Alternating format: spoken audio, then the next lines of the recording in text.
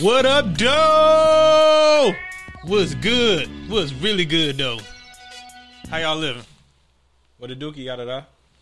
Man, it's another Friday, which means it's another episode of our awesome, fantastic, brotherly love talk show.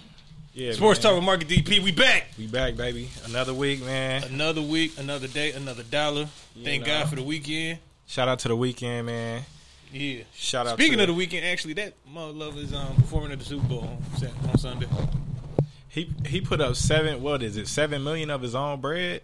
Wait, word? Yeah, he invested like 7 million of his own bread into the show, like his show basically. Oh. If I'm not mistaken, that's what it was. That's but what's up. Mark came with it tonight. Mark came with it tonight. Y'all see it? Y'all see it? Y'all see it? Y'all see it? Y'all hear it? Yep. You know what I'm saying? We came through with this. You know what I mean? The last episode of Drink Champs I watched, Brandon Marshall was drinking this. Word. Yeah, and it's been a minute since I've had it myself personally. So it's been a minute for me too. It's a great surprise. It's a great surprise. You know, I'm glad I could do that for you. Well done, well done.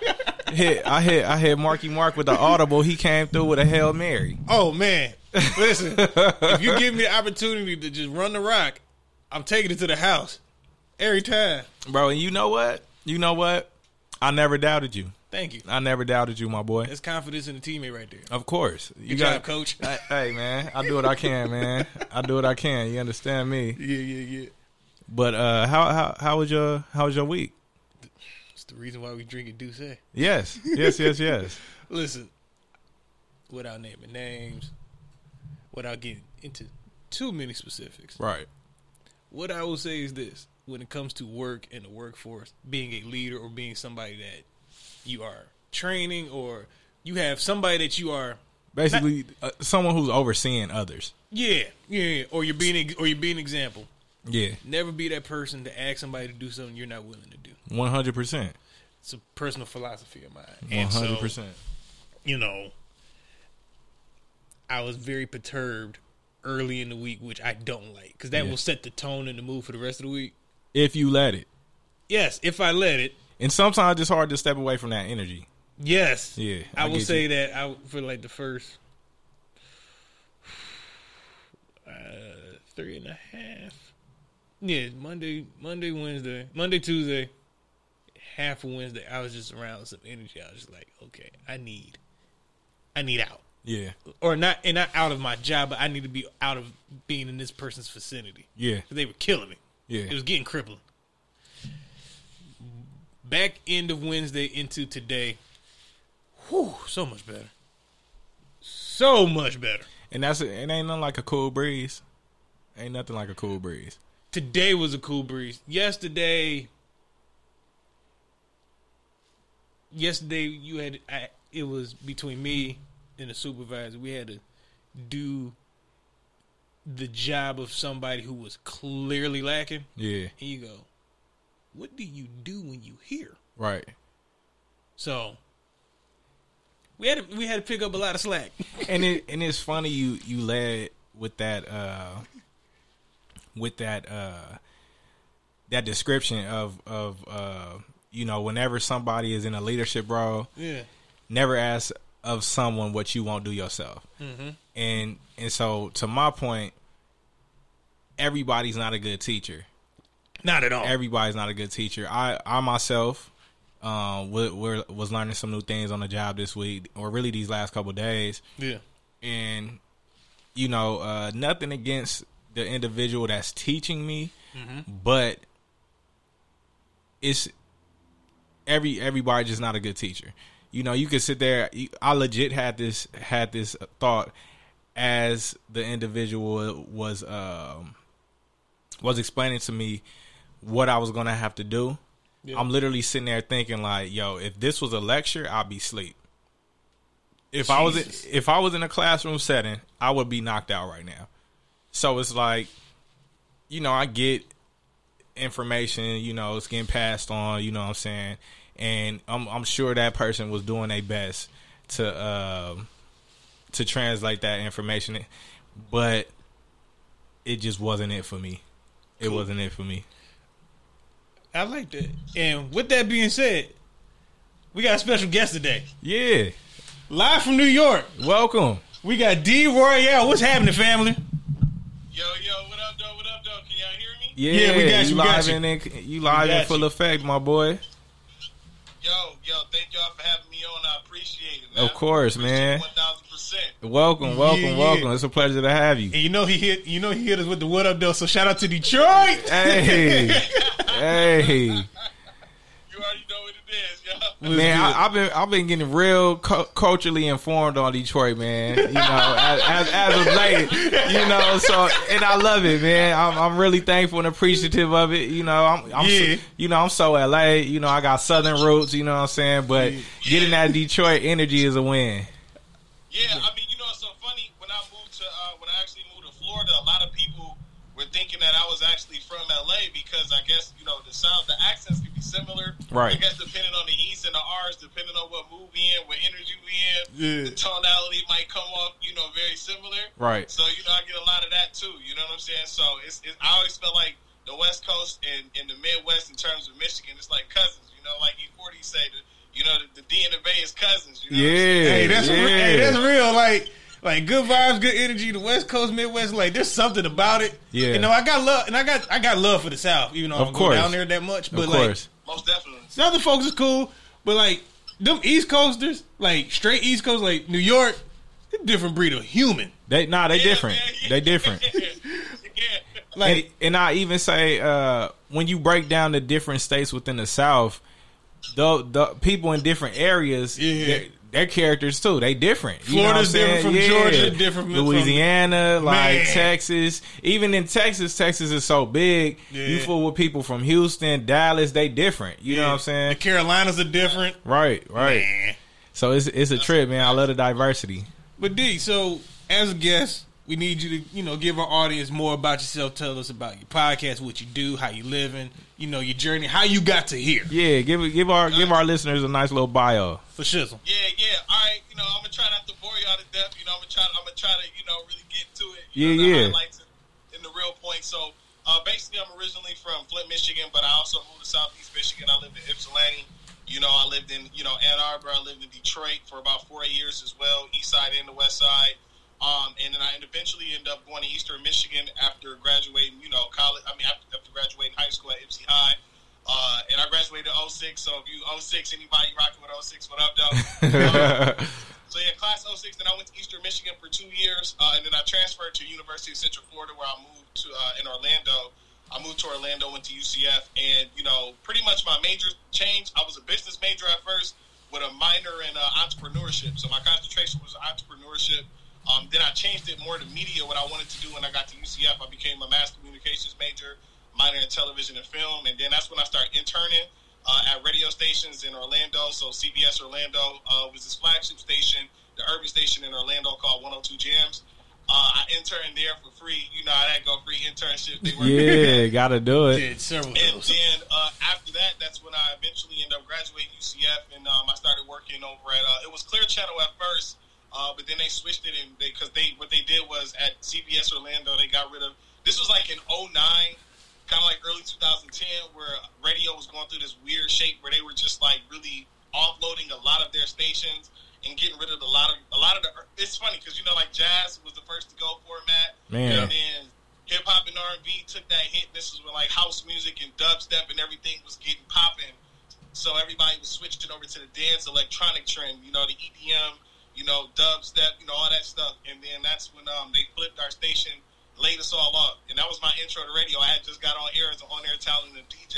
Nice. And then after that, you know, I transitioned over to the company it was called Clear Channel, but now it's called iHeartMedia, as everybody know it now. Okay. I transitioned over to a station, 104.5 The Beat, which was the new hip-hop and R&B station in the city at that time.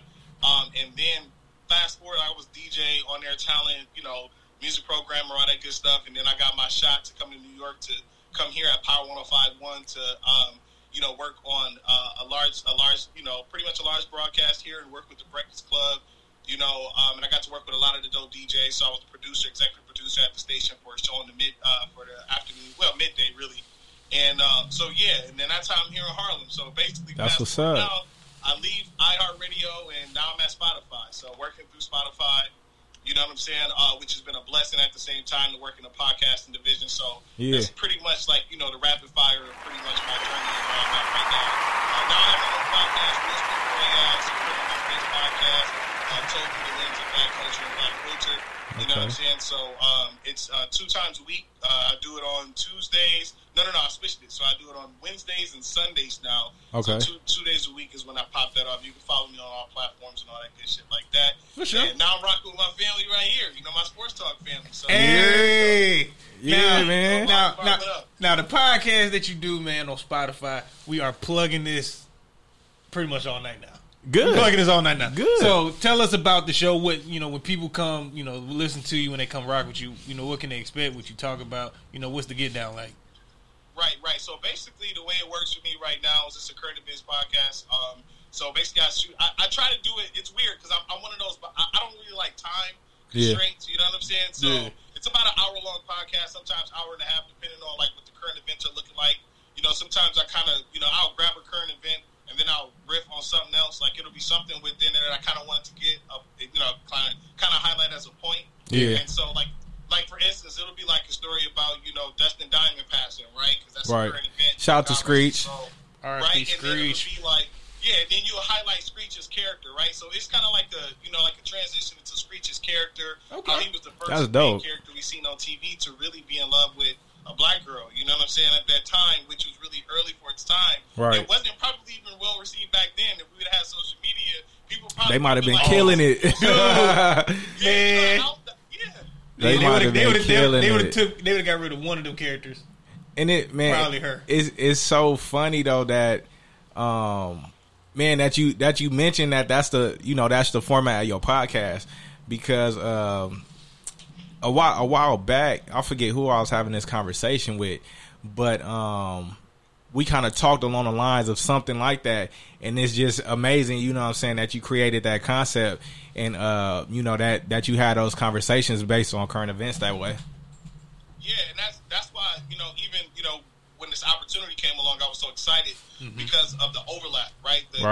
Everything kind of coincides, and even catching up on your podcast, y'all like 50 episodes deep, so round of applause for that. Man, appreciate it, bro. Thank you. We will hit this round of applause button on our end. See now, and that's the cool thing about like what we doing with the IG Live plus the radio side. Like the radio can hear like everything that comes from this board. This is like the raw director's cut version, man, on IG Live, and it's so. Go ahead, bro. Go ahead. No, go ahead. No, I'm just saying, like, we just really slipped into this IG Live scenario, bro. Like, because we, like you said, we 50 in, you know what I mean? Yeah. And maybe the last 8 to 10, maybe? Yeah. We started in December.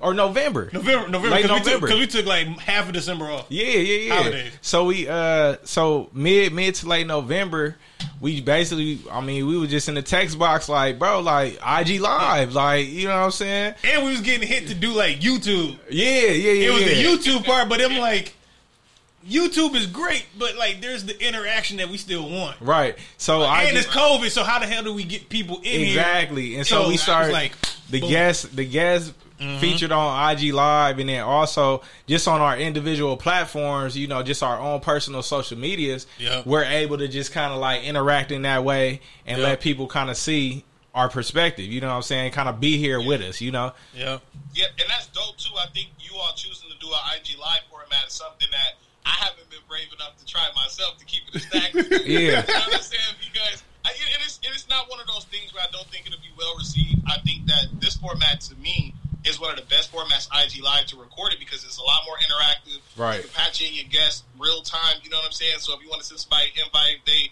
make a comment, they want to give their take, maybe it's a topic that they're, really, actually, lived and they want to chime in. Right. This is the dope way to do that. And also it saves you time on post, right? So post-production, you ain't got to do too much of the extras. On the back end, you can just get this audio, condense it, and throw it up. You know what I'm saying? You got your joint on all platforms right there. So it's a beautiful marriage when you do it this way. So I think it's really dope that you all are doing this too. Nah, I appreciate it, bro. We definitely appreciate the love, man. We Appreciate everything. For sure.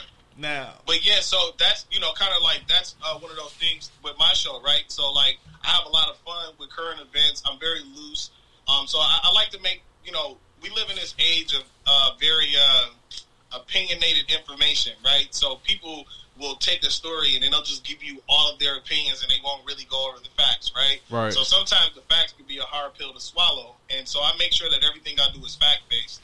Right, so I give the actual story in its entirety, the way it's been reported, and then I have fun with it. You know what I'm saying? Then I play around with a lot of the details. I go in and out. I might zoom in on some things and really have some fun with it. I might, like for instance, the Dustin Diamond thing. Talking about that led me to Lisa Turtle talking about how Lark Voorhees was one of my earliest crushes as a kid. You know what I'm saying? Like sitcom crushes. Yeah. You know what I'm saying? So when she was in How High? Boy. Come on, son. Set. Method Man. So it's a really fun podcast. Very similar to you all's. I might have it's obviously the Super Bowl weekend. So one thing that might dominate the podcast might be the Super Bowl. The storylines that go in around it. There's a lot of crazy storylines that pop up around Super Bowl weekend. Of course. Like, for instance, Andy Reid's son just getting arrested. Man, car accident, going crazy. Yeah, so you hit some of those topics, and then you just kind of go where you're gonna go with it. And I'll try to at least have like 4 topics that I can really dive in. So it's really a fun podcast, and I really want to put it in a situation where just like you all, you can get interactive with the audience, and have people chime in real time, and then be able to it just gives you a lot more leg room to transition or segue into different topics instead of having cold stops and just switching and going in a different direction. The conversation is a lot more natural with the podcast. Yeah, so that's basically what you can get out of Real Spit Royale. You know what I'm saying? And we keep it interactive as possible. That's basically what it is. Real Spit Royale. Hey, y'all heard it. Check them out. Spotify. Wednesdays and Sundays, right? Yep, Wednesdays and Sundays. Yep. That's right. Wednesdays and Sundays. Check them out. So, on our show, we talk about sports, but sometimes we talk about life too. Yeah, bro. It's a beautiful marriage of both. Yeah. But now, the first question before we even get into anything sports, what are you drinking on, sir? Oh yeah, I'm right here with you. Thank you. I'm right here with you. What you got? What you got, baby? This little light, this vodka cranberry. This easy, easy level up. Because he 3 hours ahead of us. He's 3 hours ahead, so he keeping it light, keeping it chill, he keeping it fresh. Hey, come that's here. Respectable. Because when I hit him up, I'm like, yo, so just bring a drink. Bring a drink because this is what we do. This is what we do, man. It's funny. I was just having this conversation recently, and me and Mark chopped about it off the air a few episodes ago.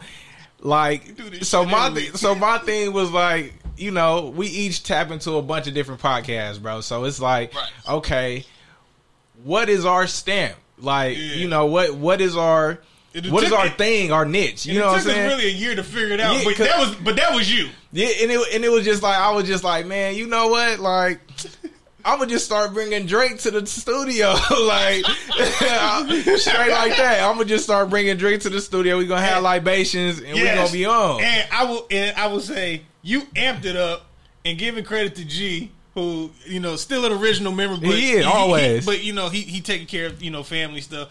He started off with the Waters. Yes, he started off with the Waters. Bro, so producer G, our third member, bro. Yes. Every episode, another Detroit native, by the way. Every episode, he would come at us with about 6 water bottles, bro. Have us lined up. Yeah, like 2 bottles each. Yeah, 2 ready. 2 bottles each.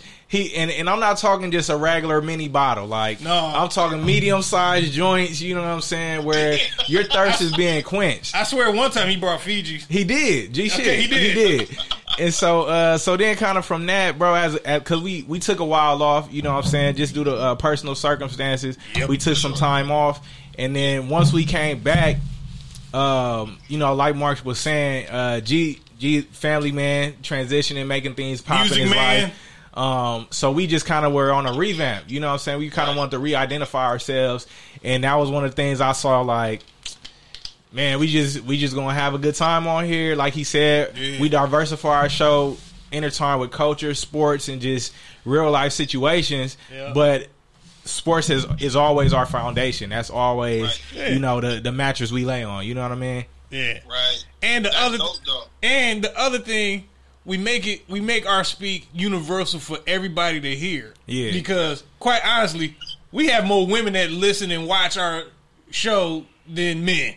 Like That's a fact. Swear. That's like a fact. I looked at the stats the other day, D. Yeah. And it said 55% women, 45% men. Wow.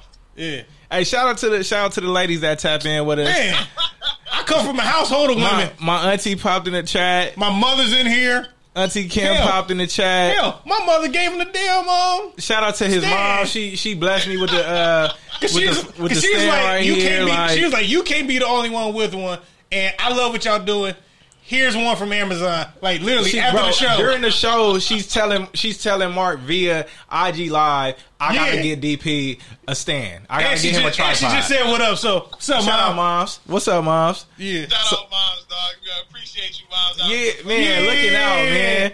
So yeah, like literally on my IG Live, bro. Like I'm it's 4 women to 1 dude that's already viewed my live. You know what I mean? You know what's so crazy? It's only been 1 dude, and then the rest of, like, my homie Chris, shout out my homie Chris, and then I got, 3 other ladies on here, and that's it. That's it. But even with mine, you know what's so crazy? Like, even with my podcast, the majority of the people that comment or say anything or that I know for a fact, even analytically, like, when I look at my data, it's mostly all women. Like, dude, it's crazy. Like, I don't even know why it's like that. But I swear, I think even, like, since podcasts have come out and come to be, like, unless the topic is so male dominant, where like women are just like, I can't even understand it. Most women like a lot of women do audiobooks. A lot of women like to listen. Yeah. Which usually when you get into those like gender battle roles, it's like men don't listen for shit. Like, No, they don't. Like they don't. But like this is even proof like men don't listen for shit. Not a damn. Because every guy has a opinion. And they want to be heard. But not every dude wants to listen. And that's what Clubhouse is for. That's basically. Oh my God! And let me be honest. Let me be honest with y'all since you brought it up, bro. I don't like Clubhouse. I don't either. I don't like Clubhouse, bro. I've jumped on it a couple times, but I don't like it. Yeah, like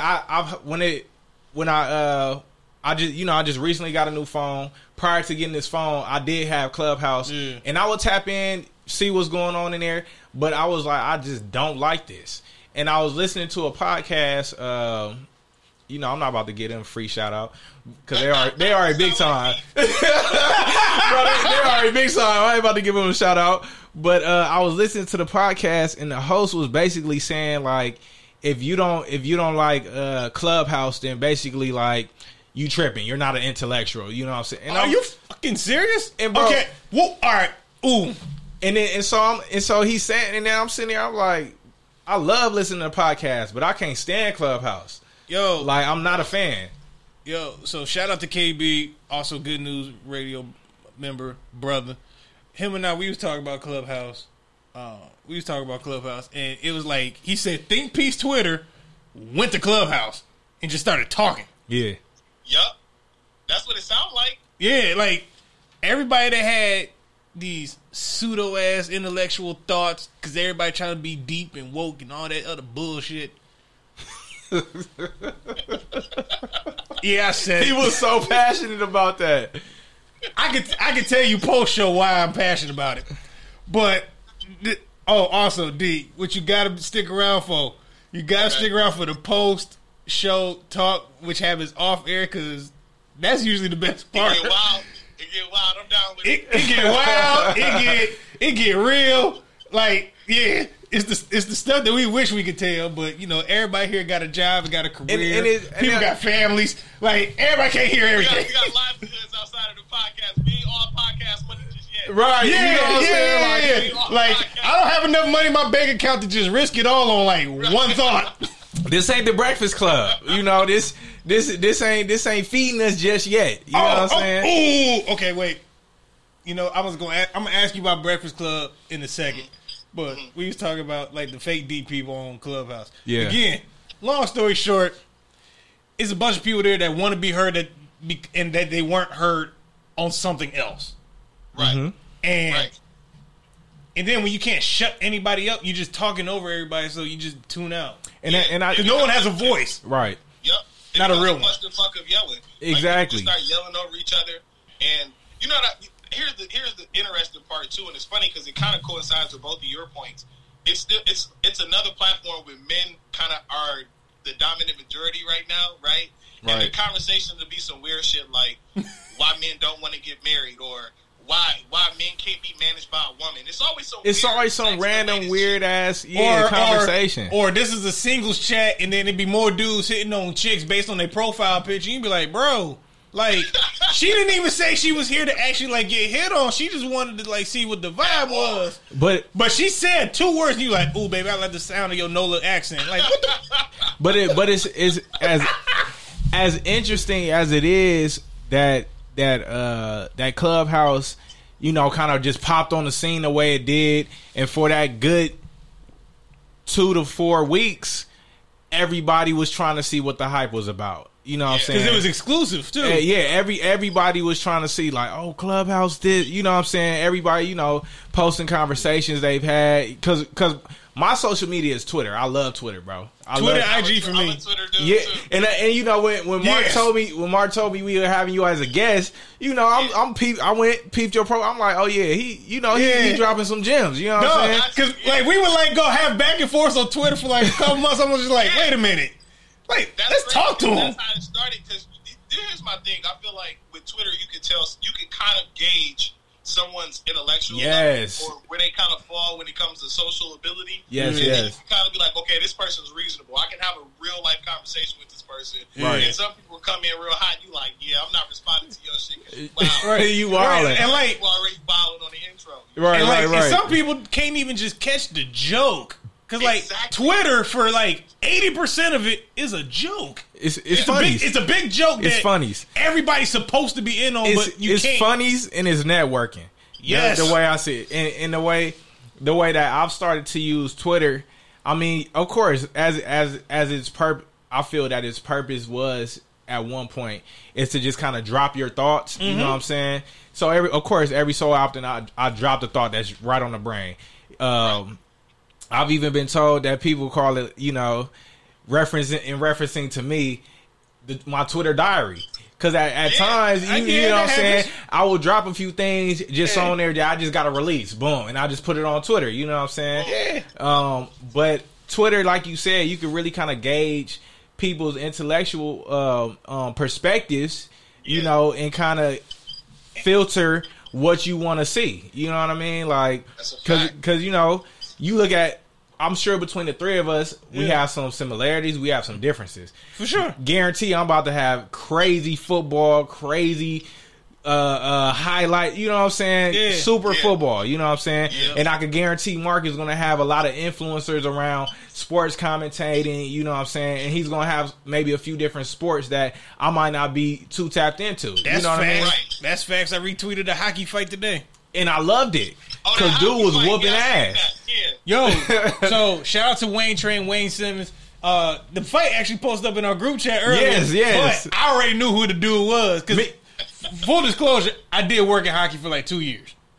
That's dope. Thank you. That's dope. And I give him credit for that shit all the time. Because I'm like, bro, as a black community, we not tapped into hockey.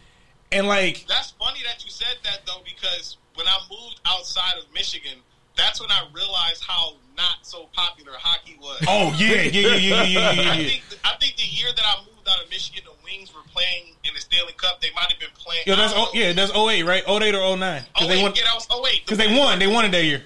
Yeah, they won it that year. So I'm at the crib. I'm in Florida, mind you. I'm in Orlando at the time. Yeah. And you know, this chick I'm vibing with, she come through, right? Yeah. Me and my homies, we all like really watching the game because we really get into hockey. Yeah. Right? And she comes in, you know, she from Orlando, and you know, she's like, oh god.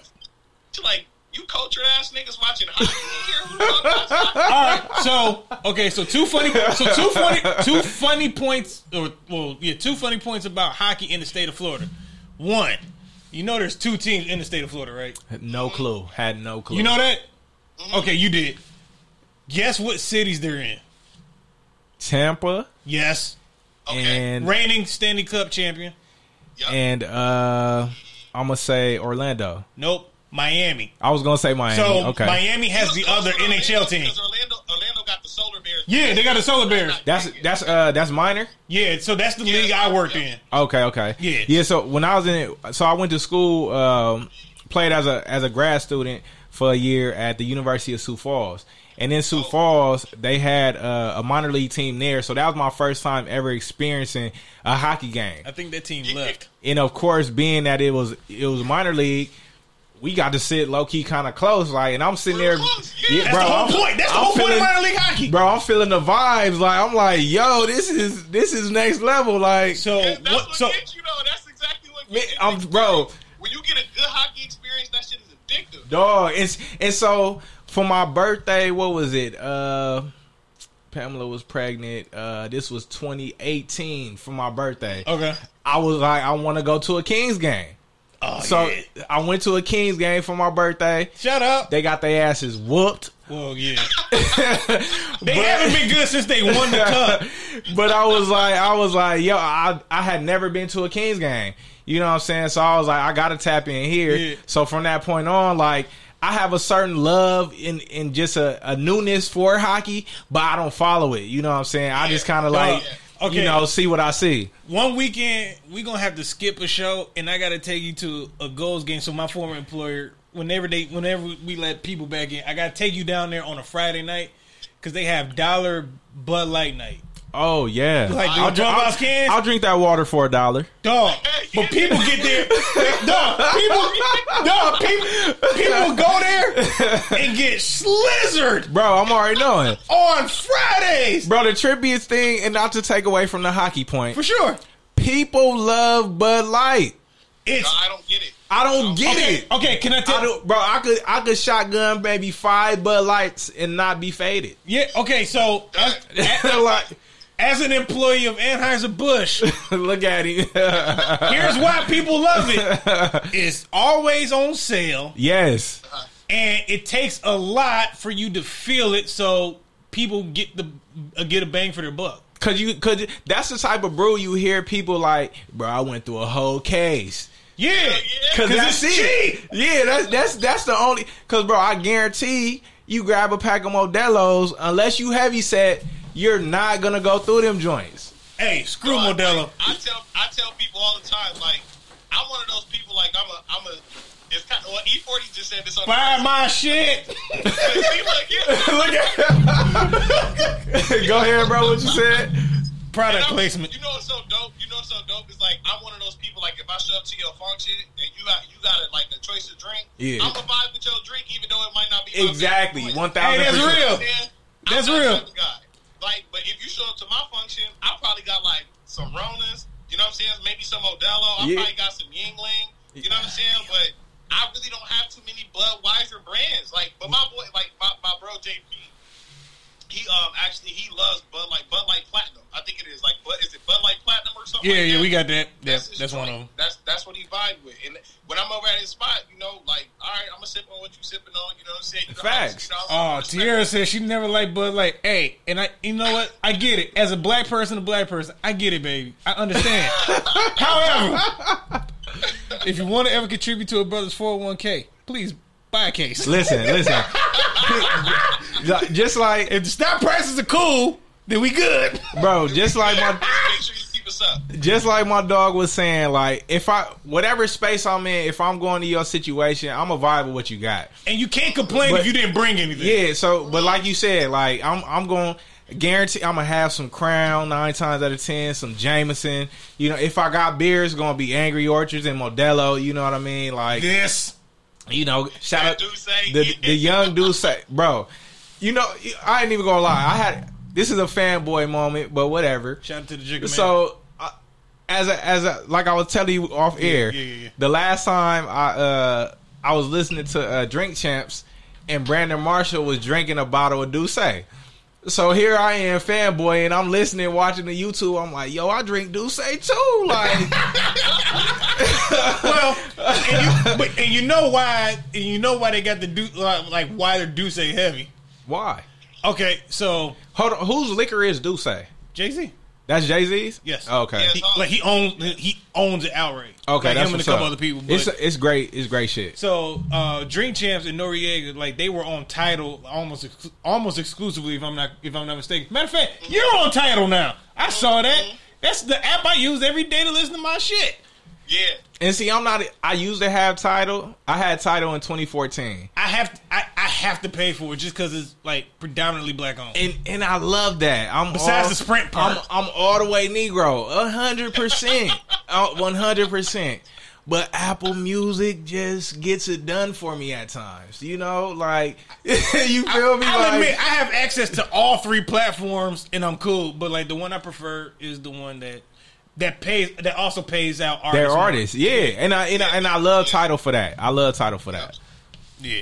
So that's a fact. Tidal does a great job with that.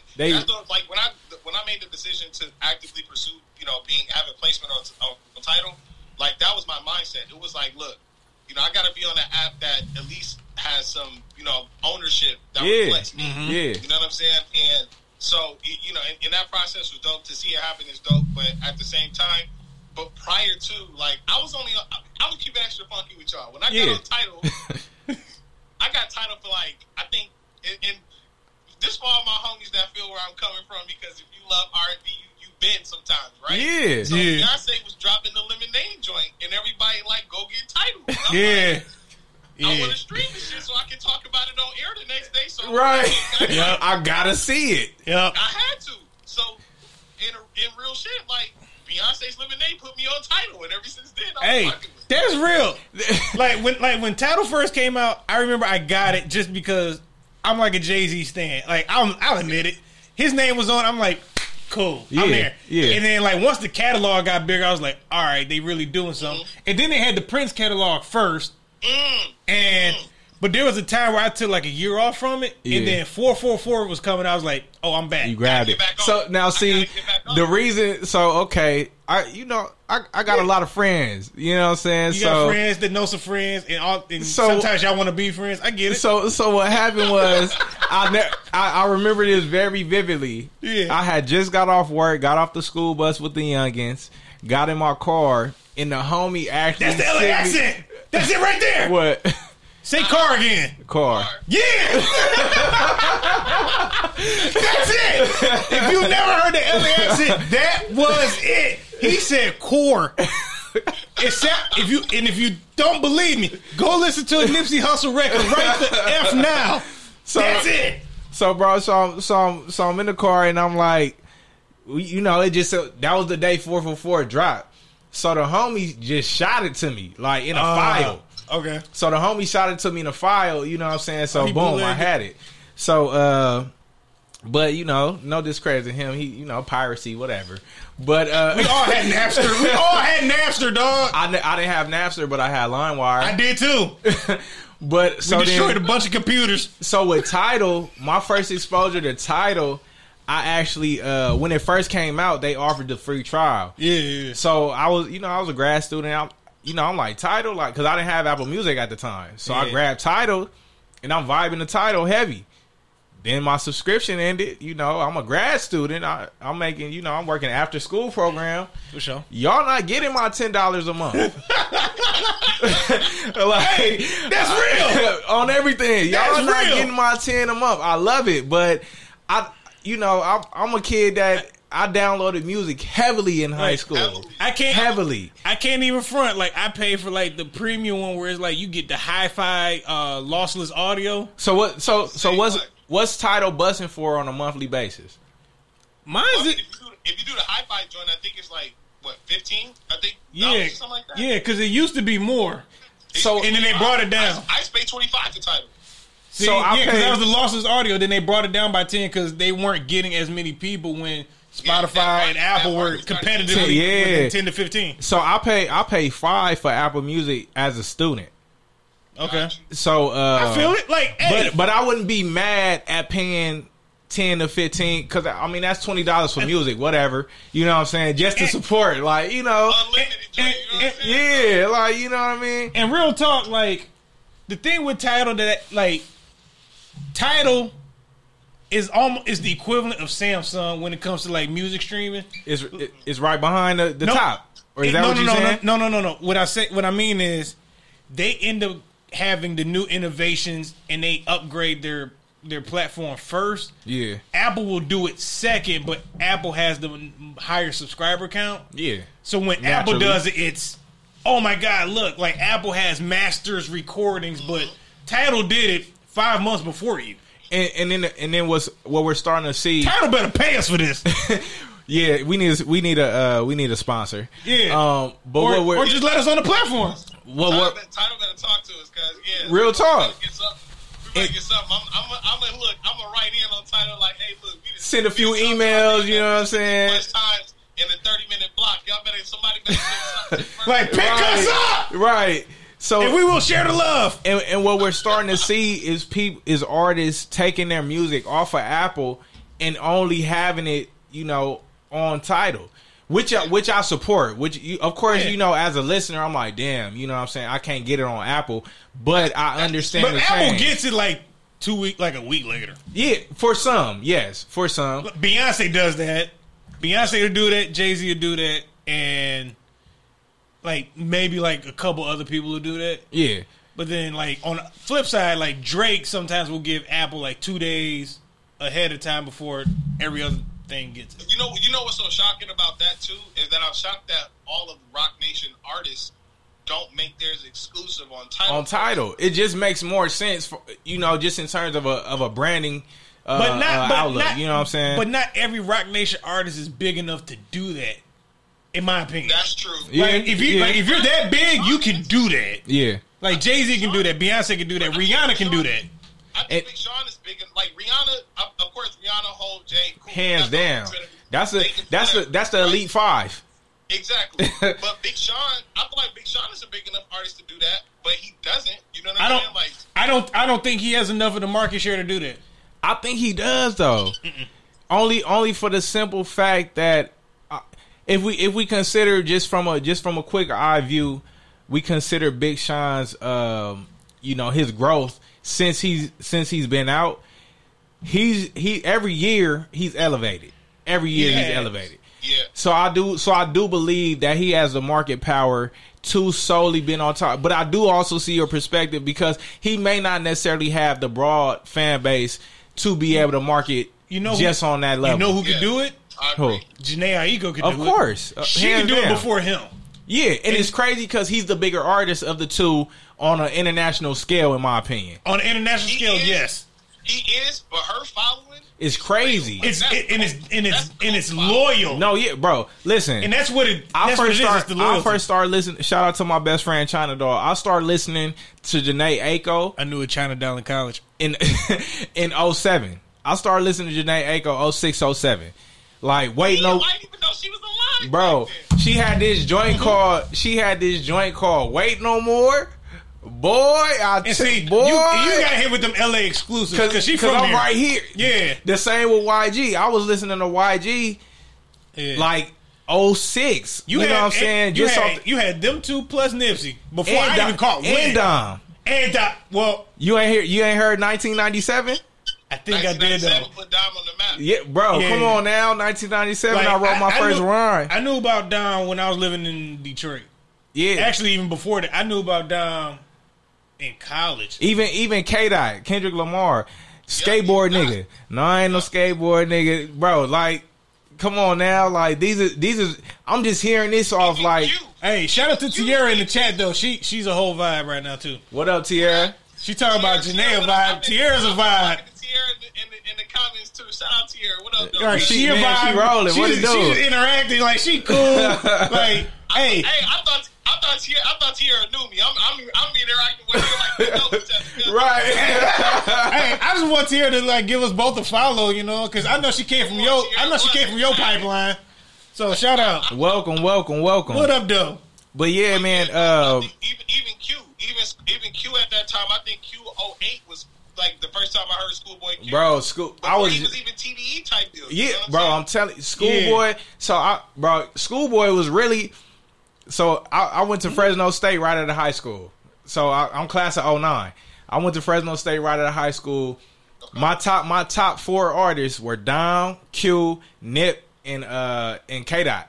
Okay. Straight out the gate. That was my top 4 going in as a freshman. You know what I'm saying? Oh, top 5. I throw Wiz in my top 5. That was my 5. Boy, you can. Hey, your top 5 is one of the most elite top 5. Bro, I kid you not, bro. West Coast. Y'all got blessed, bro. On everything we did, dog. I'm sitting here. My first car was a 91 Oldsmobile, bro. When I first bought that joint, it was a Color Supreme. When I first bought that joint, I had an old ass radio in there. So I was listening to Schoolboy in my headphones as I'm on the drive to Fresno. Like I'm listening to Setbacks, his first tape. I'm listening to Setbacks the whole way, bro. The whole way. So this past weekend, I'm with my little bro driving back from Laughlin, or driving to Laughlin, and we bumping Q. And he's sitting here like this Q? I'm like, dog. Hey, no, how was the game? So quick little preface. I play semi-pro football. I still love the game. I thought about joining your team, by the way, over the weekend. Hey, shout out to you for playing semi-pro, because semi-pro is real gritty. It is, bro. And it's so funny because I had these conversations. I was talking to my little bro because he can't. Like I said, he came with me. Yeah. He worked the chains for us at the game. Hey, and as we was driving, I'm telling him like semi-pro culture is different. It's 100% different. And shout out to my team, West Coast Lions. Shout out to Ronald Clark and Lucy Clark, our owners. Really, really great people, bro. They've been holding me down for the past, what's this, 2021, past 6-7 years that I've been involved in semi-pro. But, yeah, man, I'm super still tapped in. I love it. We went out to Laughlin, played a team out in Bullhead City, Arizona. And we got smacked. You know, we got smacked. Straight like that. You told me this last week. You know, on a selfish level, I played well. You know, I had about 5 tackles, you know what I'm saying? With a 1 TFL, it was my first game in a year, so I was geeked, you know what I'm saying? I was ready to get out there, you know what I mean? Right. But yeah, man, semi-pro culture is very interesting. You get a lot of personalities. You get people from all type of different backgrounds. Yeah. You get cats that had the ability to play D1, to play pro, but for whatever reason, circumstances, offered them otherwise. You know what I'm saying? Yeah. But I've had, in my time playing semi-pro, I've had so many different opportunities to just interact with people, and even I had a shot to play arena ball, you know what I'm saying, but at the time I turned it down, just for the simple fact my son was on the way, so I was like, let me just go ahead and get this money. Make the real man decisions on everything, you know what I'm saying. So it's been a win though. It's been a win. I told myself when the XFL comes back, I'm gonna try out, and that's gonna be my last little. There you go. My last little. You know what I'm saying? Yeah. That's a Sports Talk Market DP exclusive. Yeah, bro, real talk. Because I was like, once I seen The Rock snapped it, I was like, you know what? Come 30, because I'll be 30 this year. Come 31, I'm gonna just go ahead and I'm gonna take some time and really devote it to my craft. Really get in shape. Yeah, and I'm gonna shoot the J. Because bro, I gotta go crazy. I'll never forget. I showed my ass in front of a CFL scout back in 2017. I showed my ass. He chopped it with me. He was gonna pay my way to get into the tryout. Yeah. And the day of the tryout was my little sister's college graduation. One of my best friends is an agent. Yeah. Yes, I know him. Yeah. What? You introduced me to him. Thank you. Yeah, like just say you want to be an athlete. But I gotta get right though. Just tell him. You want to be our famous friend athlete. Just say you want to be it. Just say you want to do this. I promise you, he will put you on the right path. 100%, and I never even thought G-Shit. Because I've been so tapped in with coaching. Yeah. I never even, what I'm saying, was like, but that's really my plot. I mean, I showed my ass in front of a CFL scout. He told me to come to the tryout. Don't worry about paying, and it just so happened to be that's my sister's graduation. I'm going to that. You know what I'm saying? Yeah. Like straight like that. FOE baby. You know what I mean? That's money. Hey, you know what's so dope about that is that you were able to put this down and come back to it later when you was ready to it. Yeah. You know what I'm saying? Facts. Like, whatever that journey was, that's that. You know what I'm saying? Right. But the fact that it's such a blessing that you still got your athletic ability, your mind, and your spirit, and now everything about the line, like, dog, you about to be on a different level. You one practice squad away from being that guy. I'm telling you, bro. That I know. I you know appreciate that. Like, you one practice squad away from me bragging on you, like I trained you. Know what I'm like, come on. Oh, everything, because that's a blessing. I appreciate it, because it's like, man, like, everything happens for a reason, bro. Like, so, you know, I just saw it. Hey, Tierra just said that. As you said that, she just typed that in the chat. Shout out, man. Tierra, what up, man? Tierra, follow what us. Up, man? Like, Just, tap in. Matter of fact, she should come on the show like in a week or two. I don't know. Hey, we gonna bring her on one day. Yeah. You know what I'm saying? I'm with it. Hey, so here's the cool part. So now that you mentioned that, the cool part about like us doing the IG lives on our separate feeds, if she followed both of us, you could be on one phone, she could be on the other, literally. And now we got 4 people. We now out we got here. 4 of them. Yeah, that's the best thing about the feed. Like when you can, you know what I'm saying? Like you see the vision, Mark. What's happening? What's happening? Like, vision, what's happening? Come on now. I would just say on this show, our innovation has been mimicked, and it's been seamless. It's been mimicked also in more ways than one. I got another thing to tell you too, off air, bro. I'm gonna let you know. Mark kind of go there a little bit. You know, he go there a little bit. He you know, he releases. You know, he has little moments of release, and I respect it because it's real. You know what I mean? Right. Listen, I respect that. Listen, my thing is, if you're gonna be Kobe, who gave every ounce of credit he could to mimicking his game to Michael Jordan. Yeah. If you're gonna be that, then be that. Right. But don't act like you the originator. Facts. Period. And shout out to the Originator 97 on Hard Knock Life Volume 2. Straight like that. Since we talked about Deuce and Title, shout out to the Originator, Jazz O. What up? You understand? I hope he hears me. 1 second, I'll be right back. Hold on. Yeah. Do your thing. Do your thing. But yeah, man. Hey, we flowing. No, we flowing. I gotta just acknowledge the fact that this has been a great natural conversation. Yeah, we done threw some sports in there. It's been life. We done weaved our way through. Shout out to the listeners. Shout out to those in the chat. You know what I'm saying? On both chats. On both. You know what I'm saying? What you got on your side? I ain't got much right now, but I've had people pop in, pop out. I see a couple ways. You know, I've been saying what's up. You know what I mean? But it's just been amazing, you know, what we've been able to do with this platform, and how we've been able to grow and continue to add value to our listeners. I just believe in being real, being honest. Again, while the baseline is sports, and that will forever be the baseline. 100%. There's more to this life than just sports. And again, I've said when I was doing this solo, I said it when I was doing this with G, I said when I was doing it with UNG, and I said when it's just been me and you. If you want Sports Center, go holler at Sports Center. It come on your cable. Every day. All day. If you want that, go holler at it. I'm not here to stop you.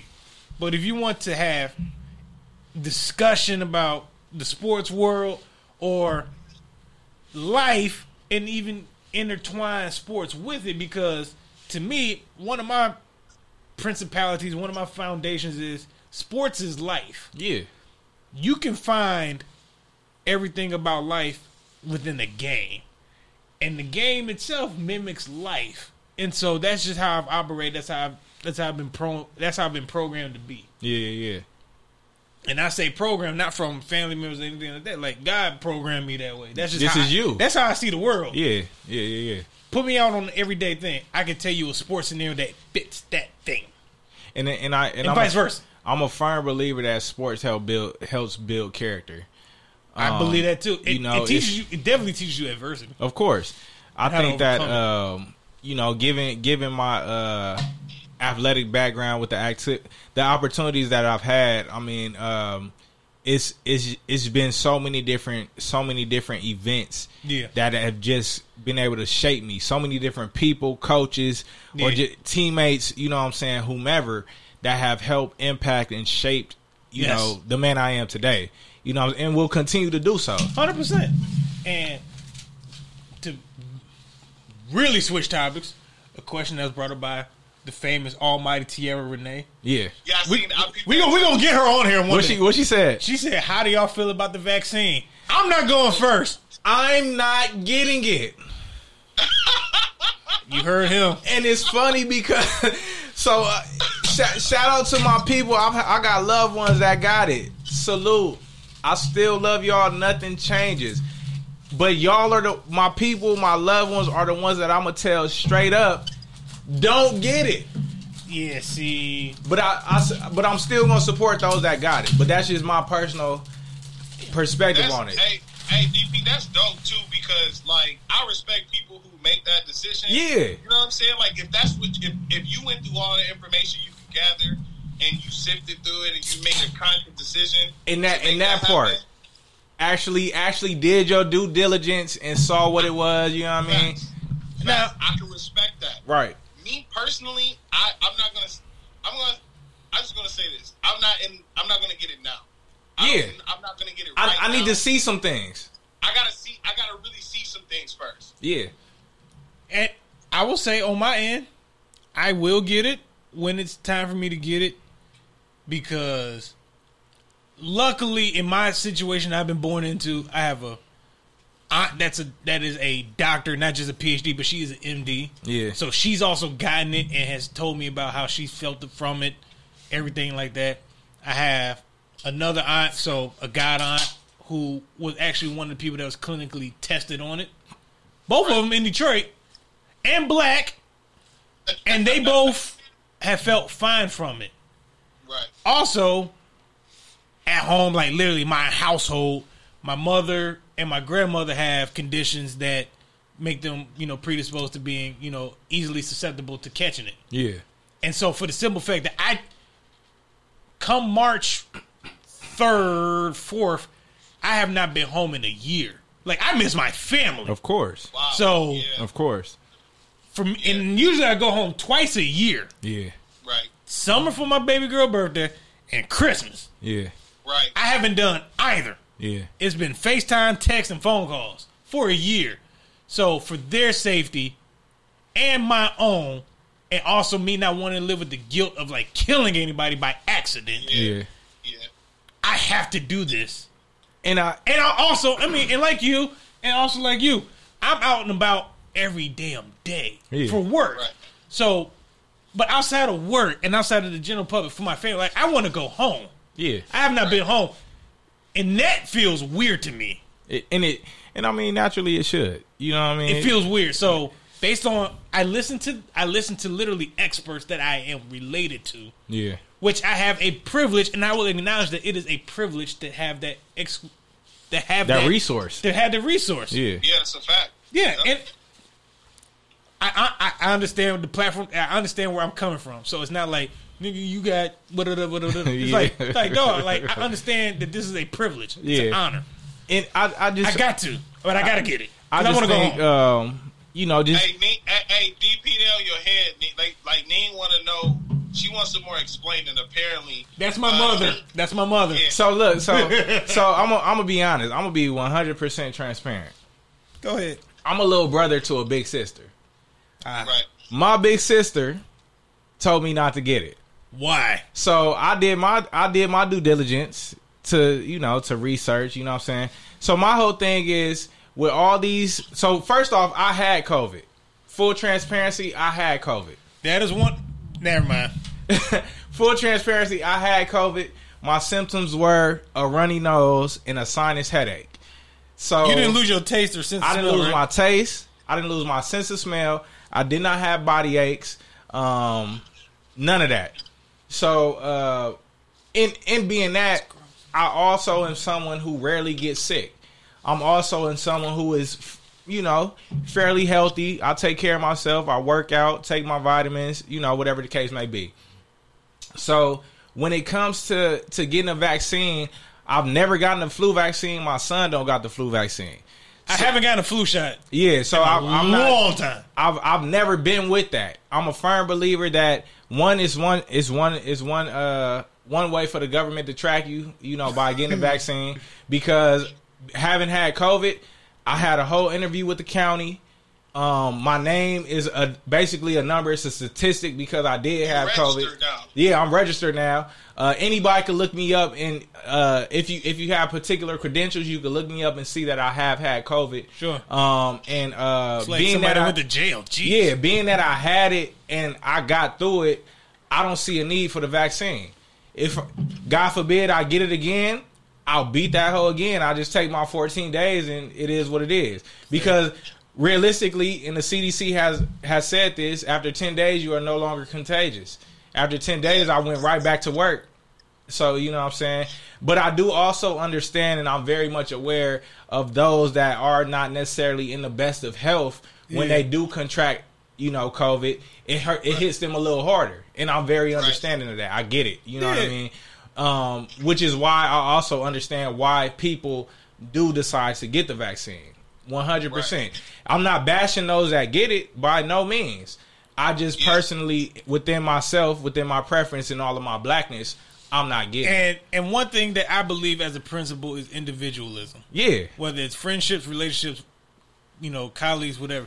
You have the right to be individual. So you as an individual, I respect what you believe in as an individual, and you respect what I believe in as an individual. And we both have our different reasons for wanting it and not wanting it. Again, I just want to go home. Right. And as he said, he has family members who basically, for lack of a better word, can contract COVID a little easier than others due to their, due to their immune systems. So, of course, naturally, as a precaution, he would like to go ahead and get that vaccine just so that he knows and they're going to be good to go. Yes, because I just want to go to hell home. Exactly. So, me, when I'm with my Nana, I wear a mask, she wear a mask, and I don't hug her. But I'm able to just be in her space, have conversations with her, sit in her house, you know what I'm saying?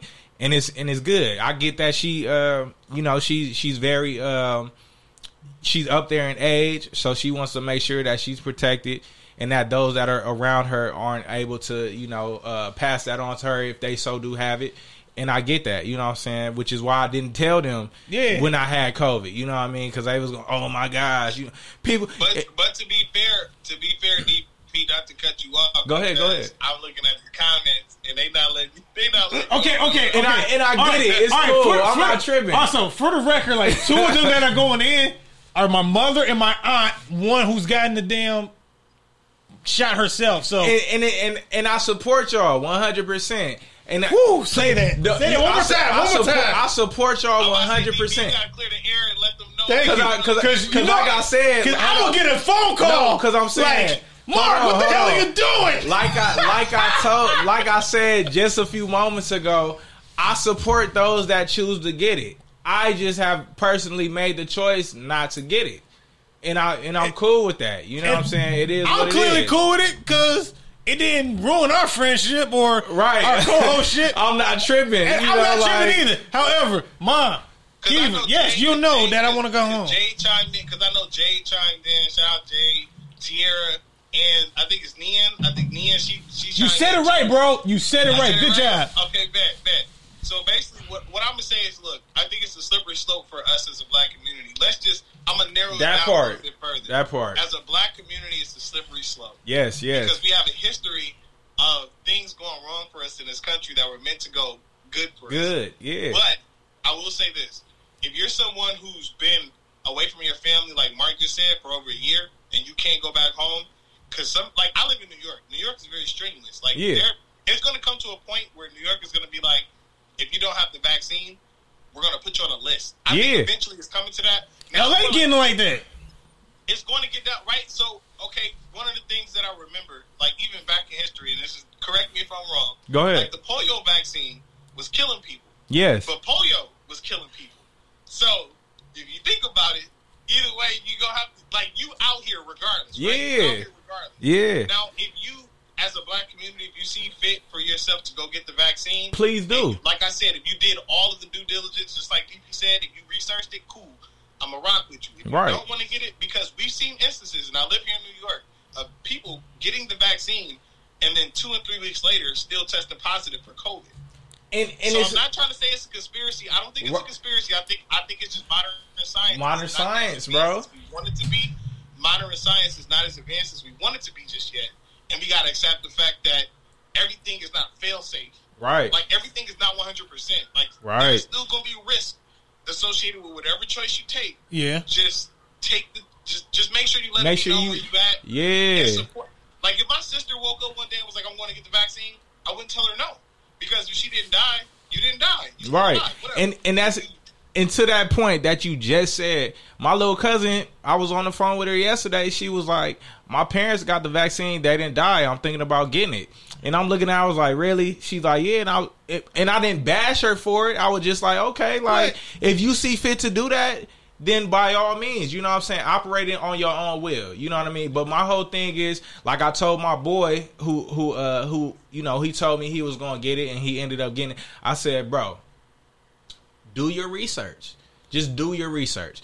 Because I personally believe, if we're thinking just like you said on a scientific scale, we've had so many other things, so many other illnesses that have approached us. You know what I'm saying? And I'll be, like I said, I'll be 30 this year. In my 30 years, we've had so many different things that have come across us, certain illnesses, you know what I'm saying, that they still don't have cures for.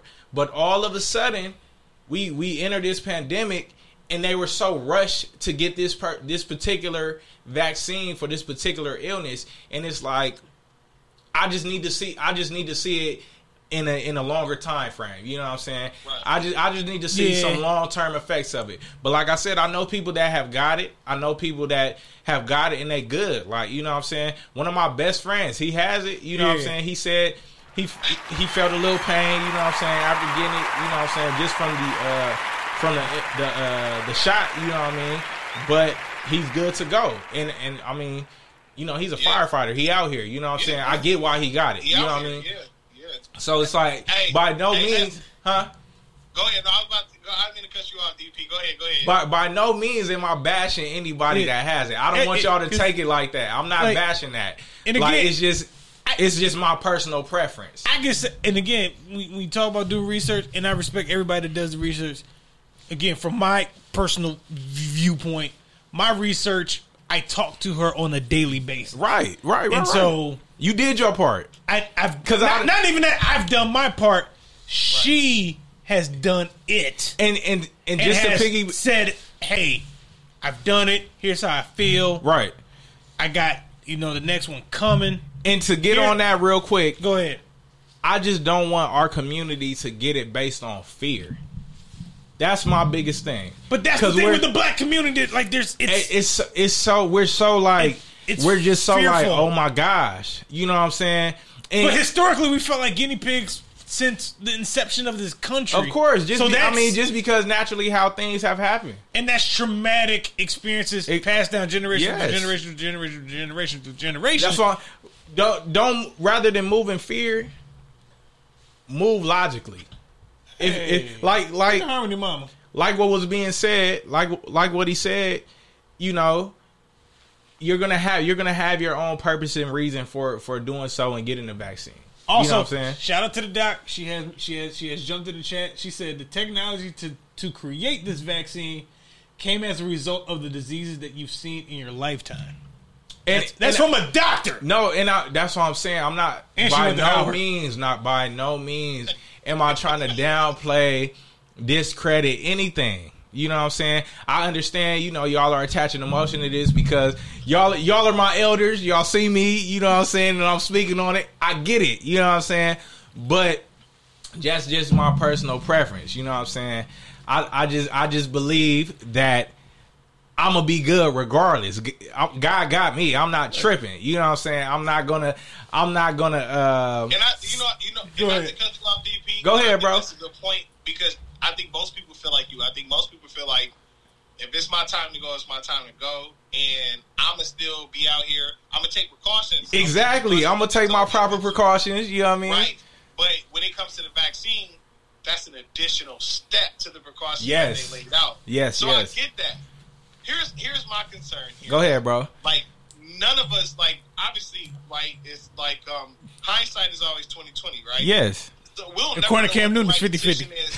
we'll never know what the right decision is until we it happens. Yeah, right. We don't know what the right decision is until a year or two from now. Yes, right. Let's say people get the vaccine, because the clinical trials. Let's keep it extra funky. The clinical trials are very brief.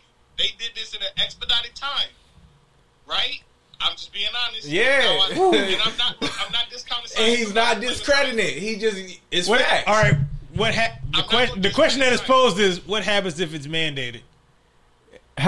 Who's going to mandate it? The government. So listen, the GOV. Did the government mandated the flu shot? Because they mandate others. But let's not forget we've been like a TB shot. Let's not forget we've been in flu season. All of a sudden, we didn't get the same commercials we've been getting over the last few years. But the TB test is mandated. We haven't gotten the flu signs like, oh, it's flu season. You know what I'm saying? We haven't gotten none of that. Because of the mass media, because of social media and just the mass media that we have in today's society, everything's inflated. Everything's inflated. And I'm not gonna sit here and say that the news is all negativity, XYZ. Because I as I've gotten older, I understand I need to know what's going on in the world. I get it. But in the same token, let us not have had social media right now. I guarantee this, we would not be wearing masks. If we didn't have social media to inflate everything that's going on in the country, everything that's going on in the world, we wouldn't be in masks right now. It would just be another scenario that we talk about. I remember SARS. I remember, what was the one we was supposed to be getting? But the COVID vaccine that we have now is based off of SARS. What was the one we was getting when we and also and DP, not to cut you off, but just to make a valid point. Yeah, the strand is currently mutating. There's maybe three different mutations. So I'm not saying that the vaccine is a be all end all, but I do think it's a personal choice. It's a personal choice, 1,000%. I do think that we should not shame people for getting it, but I also think that we should also not shame people for not getting it as well. Right. And that's what I feel as I can't speak for any other communities. Right. Because we are part of that community. We part of the black one. Outside of the natives of this land, I'm not sure another body of people who are on this continent has been disproportionately fucked up by the things that were supposed to help us. That's all I'm saying. I have to withhold that regard as a black man and as a black person. Yeah, because I believe, bro. Somebody said Coach need help. I'm Coach. He talking about me, but funny.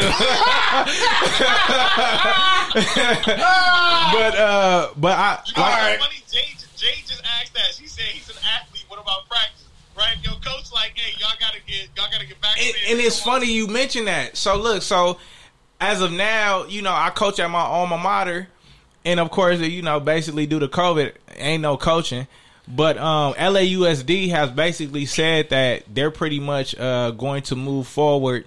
But what about in requiring their students in order to return to have a vaccine?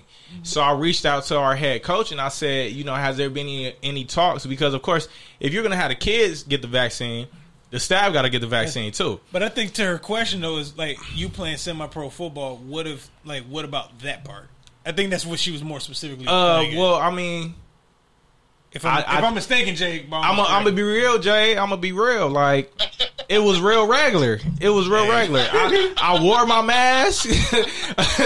I washed my hands. My hands ain't go in my mouth or my eyes. Like, you know what I'm saying? Like, it's just regular common. What's the word I'm looking for? I done lost it. Just your cleanliness. You know what I'm saying? Like, wash your damn hands. Wash your hands. Common hygiene. Like common hygienical practice. Yeah, because I was just talking to one of my clients at work today, and when he first contracted COVID, and I hate to say contracted because I feel like it's a disease, but it's really just it's an illness. When he tested positive for COVID, he was really scared, bro. No, but that's what we heard in 92 when Magic had HIV. He was really scared because, of course, as I said earlier, the media is inflating this illness. And I'm not saying it's wrong. I'm just saying it's on a great scale. You know what I'm saying? Which we every day, whatever we're on, we're seeing it.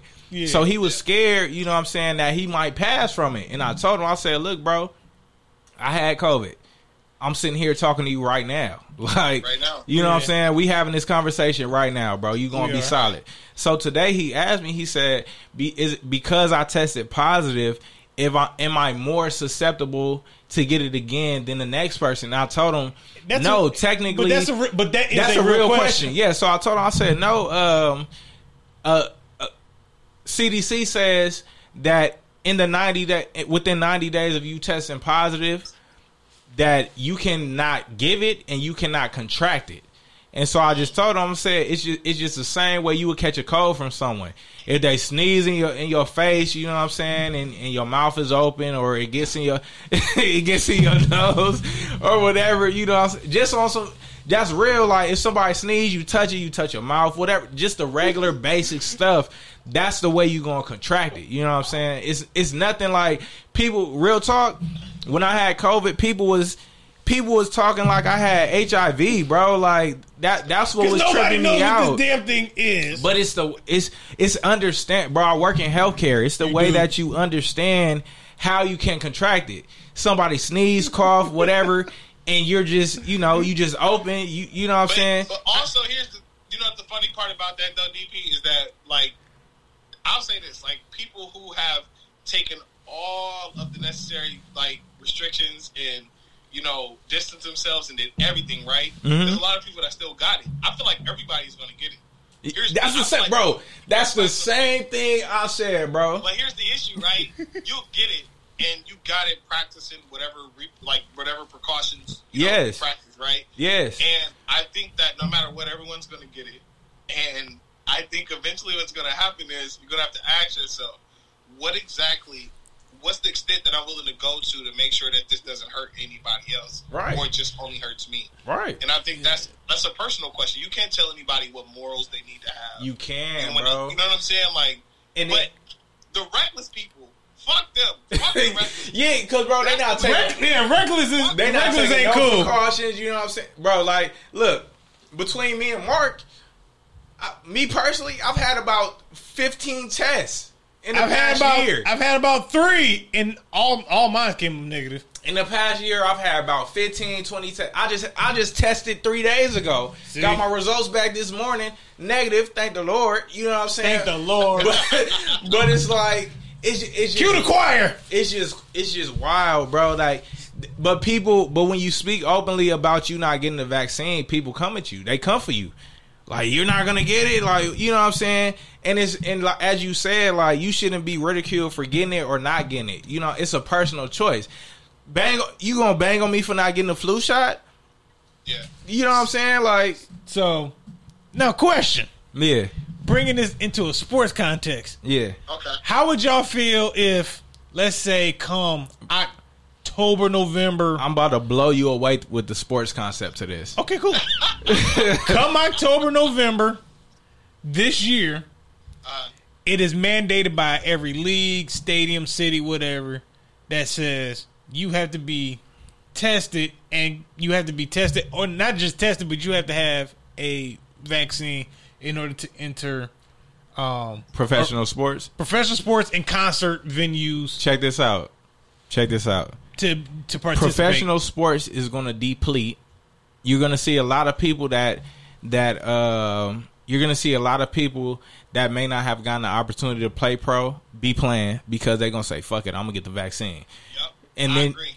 You know what I'm saying? So like when the NFL had the had the lockout in the 80s, and they had the scrub. They had a lock. They more recently had a lockout. What was that? 08? But not that. But not that one. Not to that extent. But the one in the 80s where they had quote unquote the scabs. Yeah, and then what's going to happen? What's going to happen is you're going to see so many people just kind of like F all those things that are requiring it. You know what I'm saying? Like, they're just going to separate themselves. Kyrie not playing. Kyrie won't play, period.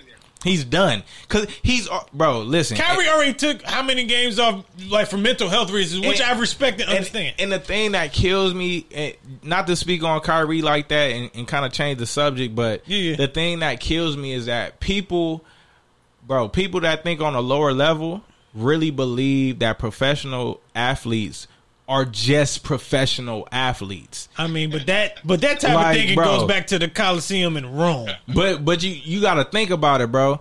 Also, they were slaves. You could be Mark Bland, and you played in the NFL for 5 years. You're still Mark Bland. I am. You know what I'm saying? Even on this show. And the thing that kills me is that people look at Kyrie Irving. People look at Kyrie Irving as Kyrie Irving. Yes. I understand his magnitude of his celebrity, yes, but this is a person. This is a human being. But he's not a. You know what I'm saying? But the deeper discussion on that is like, why has society allowed celebrity culture to become what it is? Because society in a majority scale thinks on a lower level. Well, I believe that. Simply put. I believe that, but everybody's gonna if you see a celebrity, you think they're doing celebrity things. You think I have plenty of people on Twitter that when I and I think I said it in the group, I was like, I'm not here for no Kyrie slander. Yeah. Because I do remember that. Yes, I'm not here for no Kyrie slander. I said the same thing on Twitter, and people was like, man, I'm tired of him. Will he need to just hoop? He can't be a person. I think at the end of the day, to your point though, is celebrity culture ultimately is people projecting a life in which they know they themselves cannot fulfill, so therefore they put it on other people, and they hold those hold those people to those to expectations in which they know they can't fulfill, but they dream in which they can do, but they won't ever do it because out of fear, rejection, whatever. And to latch one point to that, they separate humility from the celebrity. Oh, 100%. They separate humility from celebrity, and because they and to extend on what you and Mark both just said, I think it's easier to pawn off responsibility on someone who you think is supposed to have responsibility. I mean, if it ain't you. But it's easy to just be like, I mean, but to your point, D, like, but that's also capitalism, like, and they don't. And the crazy part, they don't even know that.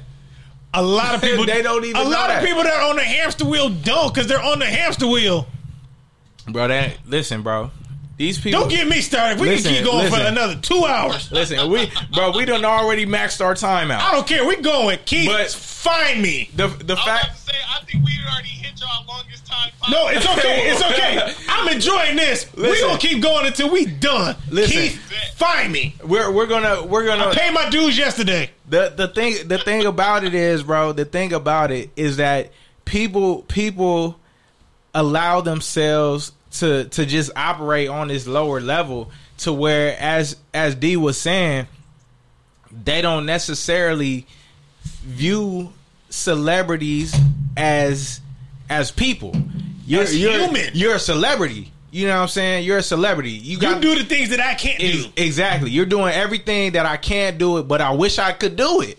You know what I'm saying? Because what do we do, bro? As a black community, let's be honest. What do black people do? Because it's different. When a black person, and on a majority scale, when a black person gets 5 bands, what's the first thing they buying? Shoes. They buying shoes, jewelry. You know what I'm saying? You said 5 bands. That's a trip to a consignment shop. And exactly. And it's crazy because what's the one in New York? I know. Kith? Not even Kith. No, I'm talking about the real consignment shops. They got what's the name of it? Oh, I follow them. Stadium Goods. Oh yeah, Stadium Goods. Yeah, bro, the crazy 5 part, bands go straight to them. The crazy part is cats will come up on 5 bands. You're not thinking about flipping your 5. You're not thinking about investing your 5. You're not thinking about paying off some debt with your 5. You're thinking just saving it. You're thinking about, man, I'm about to get this cold ass rolly chain. I'm about to get these tattoos. I'm about to get these dumbass jewels on my ears. Like, come on, son. Like, and that's the lane that us as a community operate in. We're not thinking no further. That's why it's so funny that we're in this pandemic and people are so hyped on investments. But can we take it a level even deeper though? Like, as a black community, we definitely encourage exploiting our money for what we can do with it. Yeah. We do. Now, when it comes to the comparison of black versus everybody else, it's finger pointing, and you're spending money on sneakers, but you should be doing what Bill Gates does and what Warren Buffett does and what everybody else that ain't black does. And it's like, there's two sides to it. There is one, how can you tell somebody who's never had money what to do with money? Because they don't know what to do with money. Exactly. And so when it's brand new, okay, you do what new people do to anything. Anything. But once you get used to having money, you go, all right, I done that. I done this, blah, blah, blah. Now you're actually saving it because you don't spent the first part of it. On the flip side. And I agree wholeheartedly, Mark. Like, that's the thing that I feel like a lot of people, that's the concept that I feel like a lot of people either gloss over or don't take the time to really understand and appreciate. Yeah. Because if you're a people, if you come from a family who ain't never had shit, and then you get $1 million in a year, or let's say you get 2.5, 3.5, you about to go crazy. You about to go crazy. And that's what the entertainment business does. Bro, I'm gonna speak from a personal experience. I come from a home. I grew up in Inglewood.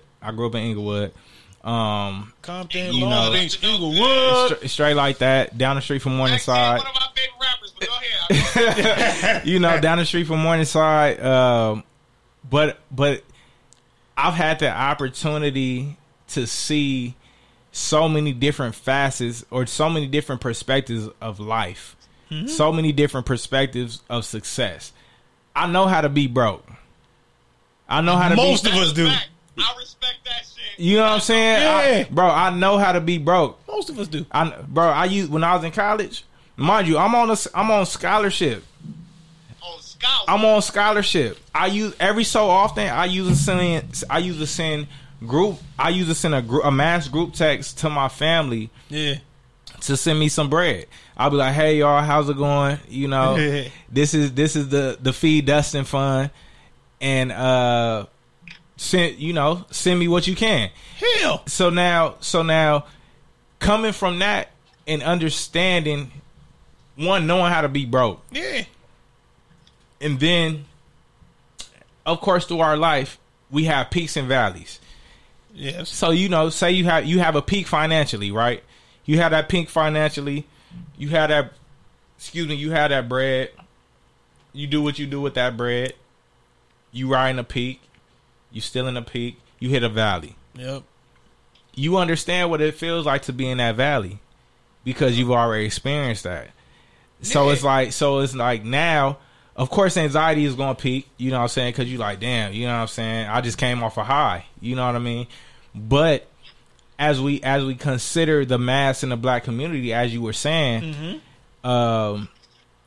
we don't necessarily know how to handle riches, how to handle money, how to handle wealth, you know what I'm saying? Or how to even seek wealth. And so it's like when we encounter that, we have to be mindful of how we approach it because we either gonna spend that money on something that's gonna make us look good, keyword look good, or we gonna take that bread and by way of somebody else kind of like, encouraging us to do better, put that money towards good use. And two quick things to your point, and then I gotta jet to the bathroom. I'm gonna beat you to it. Oh, F you. Mother lover. But to your point about looking good, yes, black folks, we definitely care about the aesthetic because all our life we've been told we don't look the part. Right. We've been told we don't look the part. We don't act the part. So even if we don't act the part or look the part or sound the part, how do you make up for that? It's by looking the part in any way you can. And then from my personal experience about being broke, for anybody that's listening or watching that know me, how the hell y'all think I done been made it in California? My family has supported that majority of it. Talk to him, Mark. Like, it's like, that's, if you think any of my pictures have looked sexy, good, I'm living a life, it wasn't by design. It was just like, that's my day. That's my moment. But it is not by entirely my own doing. I have, in my almost 5 years being in California, I have not been 100% self-sufficient. And even in the very few moments where I felt like I have, it wasn't long enough to dominate the extra support that I have by my aunt that's in this chat room, or at least watching on IG Live, by my mother, by my grandmother, and anybody else, my San Diego family, like, all of them have played a part in this. And I guess to the last point, it's just, again, when you get to a certain position in life, and then also, to some degree, you feel responsible for everybody else. Yeah. And especially when you up, you most definitely take on that responsibility. And in the black community, you get frowned upon for being selfish with your wealth. Yep. Whatever wealth that may be. If you happy and you happier than the person sitting across from you, they gonna look at you funny like, why you so happy? Right. If you're financially wealthier, how come you got money? Or tell me the secrets. Give me the cheat code. Let me know what's going on. Right. Or if you've made it in social media popularity, what did you do? Like, it is a non-written obligation to share within the black community. And that's one of the things that I feel like we gloss over, is because when you come from a family who's been entrenched in poverty or been entrenched in a certain financial sector for so long, when you start getting a little bit out of there, yep, it's tough to just, hey guys, matter of fact, I'm gonna fuck with y'all when I get to y'all. Yeah. You know what I'm saying? Like, yeah, they're gonna be like, damn, you doing good. Shoot me something. Shoot me 2. Shoot me 3. Shoot me 5. What you got on it? You know what I'm saying? Like, it's a tough thing. And like, you feel the burden of the people you come from on your back because you know what it's like to be where they're at, even if you're only 2 steps financially paced ahead of them. Right. You get what I'm saying? It's that deep in the black community that, and even to the point, for making, if you go, like, let's say your mom make 60, 70,000 a year, and let's say you get a job making 100. It's that close in the financial gap in the black community where you feel like, damn, I gotta kick in on something. Man, something. For real. And even to my mother's point, real quick, before I, jump off for a second, like, everybody's not taught money, how to handle money management. Like, my mother's an accountant.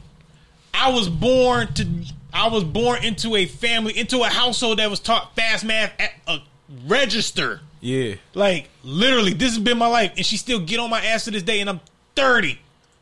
I'm almost a full month into being 30. Everybody don't have the experience I got. And, like, on a day-to-day, that's what I take with me out on the street. Like, I can't hold the expectations that were held upon me onto somebody else that does not know any better. Right. But from a humble standpoint, something that you mentioned earlier, from a humility standpoint, it's like there's a bit of grace that and mercy that you have to give the people to say, okay, you aren't caught up. Right. But maybe we can have a 5-10 minute conversation and I can attempt to help you catch up in whatever capacity which I can. Because my knowledge is still so limited because I'm not that well money trained by trade. Yeah. Because once it's your profession, okay, you are essentially deemed an expert. Yeah. It's different. Everything else is professional at that. Everything else is secondhand. I'll be back. But you know what? And to transition to like where, because this is one of those things where I feel like this is a great segue. Yes. To what I was going to bring up earlier. Yeah.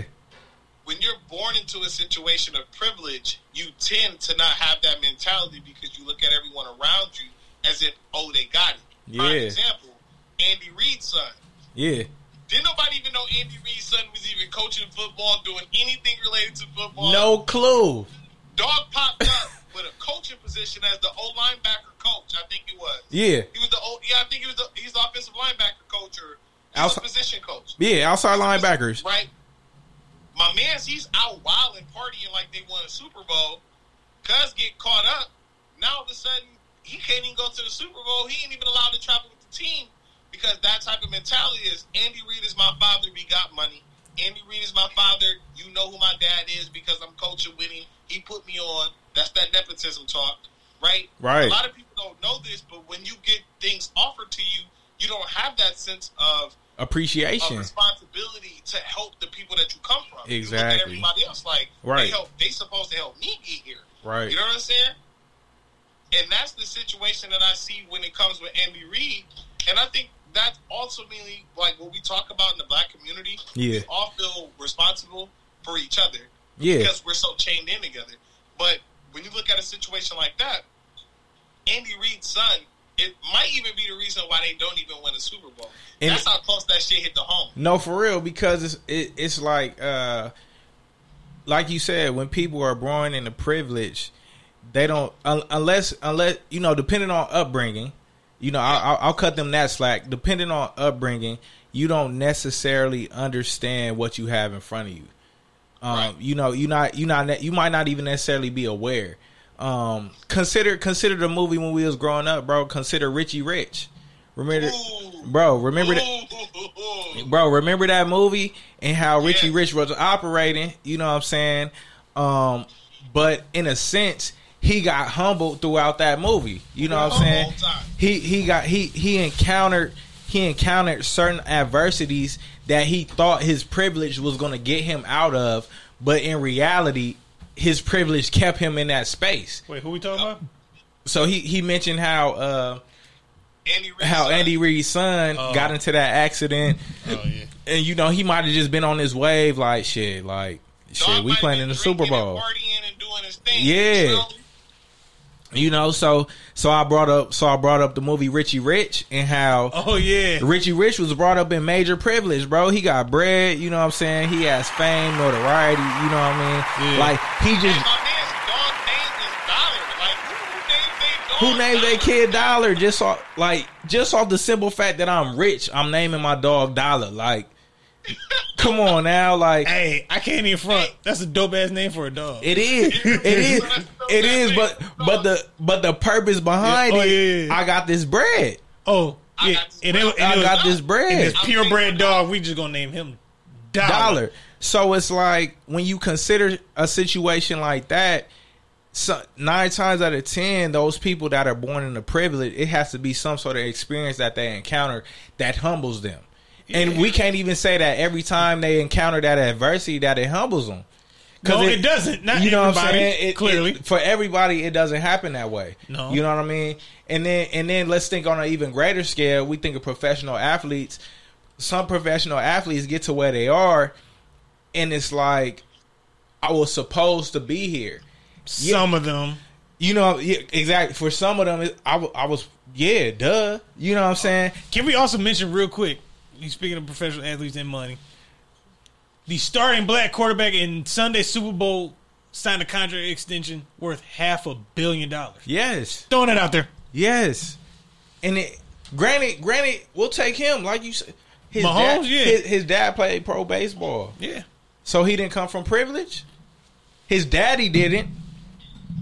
But due to his dad's successes, due to the opportunities his dad got, it put him in this particular space. You know what I'm saying? Where not only did he gain athletic skill, athletic knowledge, you know what I mean, to be able to be in the space that he's in, but it also afforded him a certain privilege because he's living a certain lifestyle.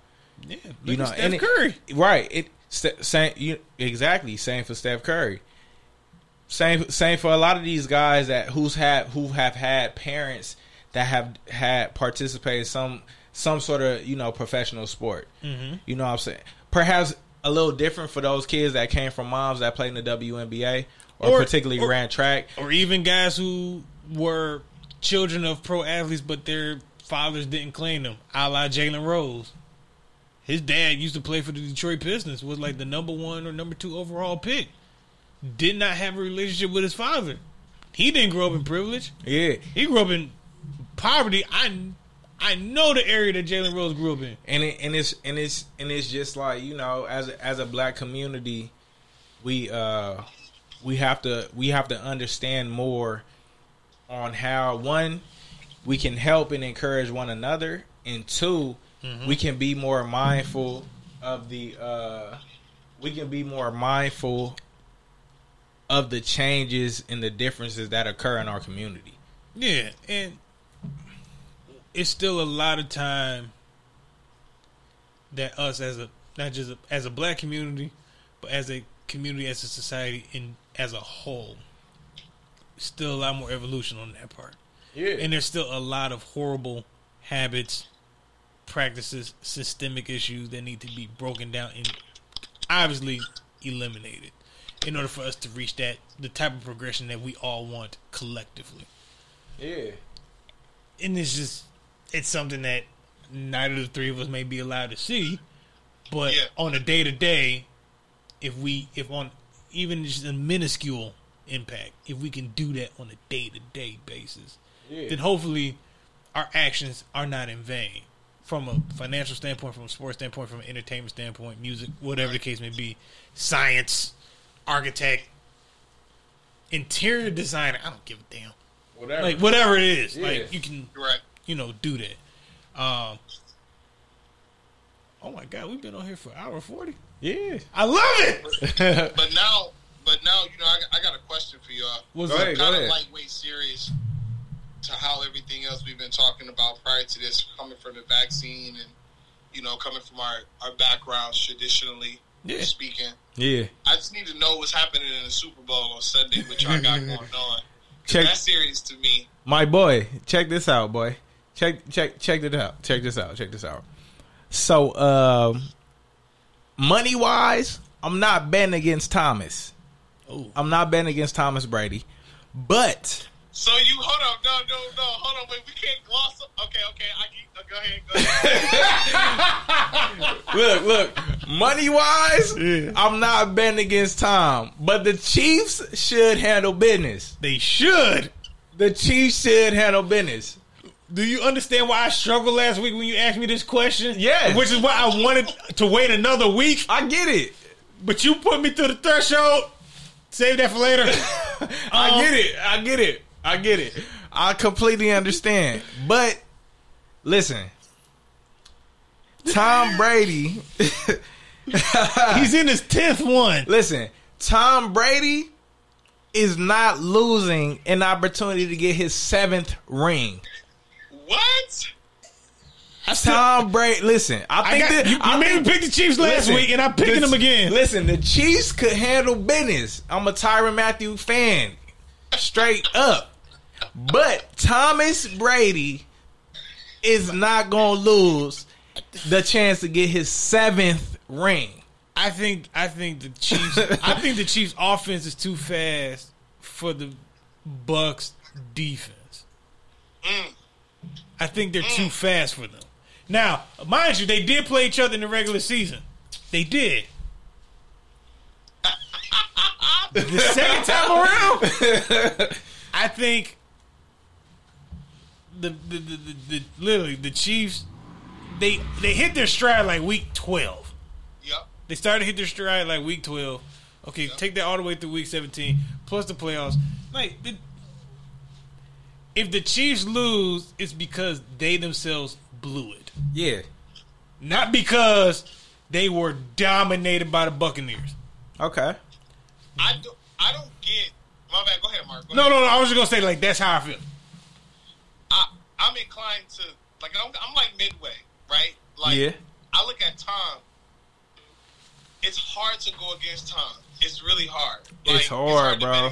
Every time it's hard. He's been to what? 10 Super Bowls? 10. 10. He's 60%. He's batting 60. He's batting 600. I can't. That's hard to argue. But I'm gonna tell you why. I feel like the Bucs are going to lose, and I predicted the score 28-24. Oh, and it's going to be just like how Peyton Manning and Tom Brady used to have they shootouts in the AFC playoff bracket. You can call it the AFC Championship, whatever. Here's what I think. I think the Bucs are going to have a hard time because the Bucs are really good. Their defense is really good in the red zone. And you've seen that with Aaron Rodgers. When Aaron couldn't scramble and get that last touchdown that they needed to take the lead, and they ended up kicking that field goal, everybody wanted him to rush to the pylon. Yes. Patrick Mahomes is going to get those plays. Yes. He's going to get there. Yeah. That's where I see the issue. Now, for the Chiefs defense, I believe in them enough to frustrate Tom, but I don't think they're going to be able to overcome the weapons. So whoever has the ball on that last drive or the last 2 minutes, is probably who's going to win. But I'm betting for the Buccaneers to lose. I'm betting for the Chiefs to win 28-24. That's where my money is. I'm going there. Because yes, to your point, like that. If there's anything not to trust in this game, it's the Bucs offensive line, which have done horribly consistently all season long. Even when they got these moments where they look like, okay, y'all got it together. They have their moments, but against at least a front four or 6 in the box, when they're pressured, it's over. Yeah. And Tom can't stay alive long enough because he's not mobile enough. And they line ain't good enough. And he can't throw deep worth a damn. Telling you. He really can't. Like, the short routes, him all day. But even in the Green Bay game where he threw the pick, trying to throw to Mike Evans when he was falling on the ground, that's a pass that he cannot make anymore. Yeah. Like, you literally have to go back 7 years for him to go, all right, Tom can make that throw falling. Yeah. Now? Oh, no, that's an underthrown ball, pick, potentially pick 6 the other way. Yeah. And if Tom throws the game away like he did in Green Bay, but Green Bay couldn't score to save their life. Yeah. Oh, no, the Chiefs will blow them out by 21. And a possession in which the Chiefs only kick a field goal won't hurt them as badly as it did Green Bay. Yeah. I agree. Based on just how fast the offense moves and everything is centered around Mahomes and his mobility to get the hell out the pocket and make the smart decision with guys that are his height or shorter to give him the ball within 5 to 6 yard range and then run like hell. I agree, and I think the offensive weapons that the Chiefs have are better than the offensive weapons that the Bucs have. Yes, bro. Listen. Shout out to Antonio Brown, kind of coming into his own with the Bucs. You know what I'm saying? He is. I wish he had more time. I wish they would have had him in the offseason. I wish he had more time, bro. 100%. But I will say, to piggyback off what you said, bro. The Bucs' weapons are more elite. They're taller. I mean, they're not taller. It's not even that they taller, bro. It's just that their playmaking ability is just a notch greater than what the Bucs got. But here's why I said that. Here's why I bring out that they're taller. Gronk, OJ Howard out. Oh, not OJ Howard. He hurt. But the other tight end, Cameron Brate. Yeah. Mike Evans. Like, them three alone, they're giants. Them three alone are taller than the entire defensive backcourt for the Chiefs. Yeah. So if Tom wants to just wing it and throw it up, that's an advantage for him. Now, it's just a matter of how much air gets under the ball where it gets to them versus falling short. Yeah. In comparison to Mahomes and the Chiefs, were like, okay, Travis Kelce's like their tallest weapon. Yeah. Him and Sammy Watkins, and I don't expect Sammy Watkins to go off. I'm gonna be real, bro. Realistically, Sammy Watkins is gonna be a factor. He could be. He very well could be. Because let's be honest. All eyes are gonna be on Tyreek. All eyes are gonna be on Kelce. So Sammy and Edwards-Helaire. Yeah, not necessarily. Coming out the backfield. The Bucs' run defense is nice. They run defense is nice. So, I mean, yeah, they'll understand what they could get from Edwards-Helaire, but I believe that Sammy Watkins is going to have a greater impact. He is a downfield threat. He is a sleeper threat. I think Le'Veon Bell is going to also be able to have a greater role. I think just his leadership and good shit. You know what I'm saying? His leadership on top of his experience just as a pro is going to be able to come in handy. Edwards-Helaire, I'm not saying it's going to be too big of a moment for him because he's going to get his carries.